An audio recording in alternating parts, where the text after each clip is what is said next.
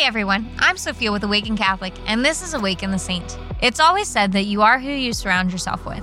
Saint Cedd did exactly that. Not only did he and his 3 brothers all become saints, many of his inspirational role models were also later canonized in the early church.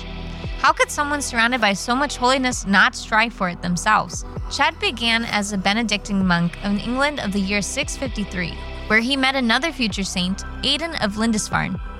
Brother Cedd began studying as a spiritual student under Aidan and credited his teachings for the powerful discernment and strong faith. It was also from Aidan that Cedd learned from the Celtic rites, a liturgical practice that originated in Britain and Ireland, recognized by Rome. In the year 653, Cedd was sent by King Oswiu of Northumbria, along with 3 other priests, to evangelize in the Midlands of England and again in the East Saxon. His missionary efforts led him victorious with new and renewed faiths alike.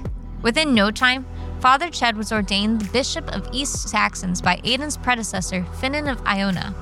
Yep, you guessed it, another future saint who had come to carry the torch for Cedd. For the next few years, Bishop Cedd would go on to establish many churches and monasteries throughout Bradwell-on-Sea and Tilbury, serving as the head abbot in Lastingham. It wouldn't take long before he was called to action. There began to arise some concerns about the differences in liturgical calendars between the Celtic and Roman rites. A gathering was called to settle the dispute, and the Synod of Whitby gathered in the year 664. The crazy part? Those gathered couldn't understand each other.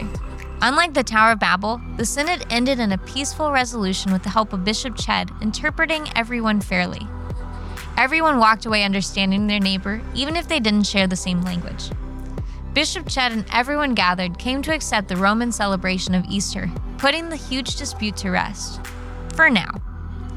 Once the synod was complete, Bishop Cedd retired to his monastery in Lastingham, but soon fell ill of the plague and died months later.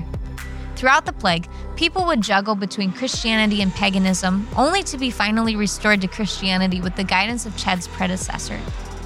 In the end, Saint Cedd wasn't the one who necessarily brought about the total conversion of the Essex or Midland, but he did play a huge role in it.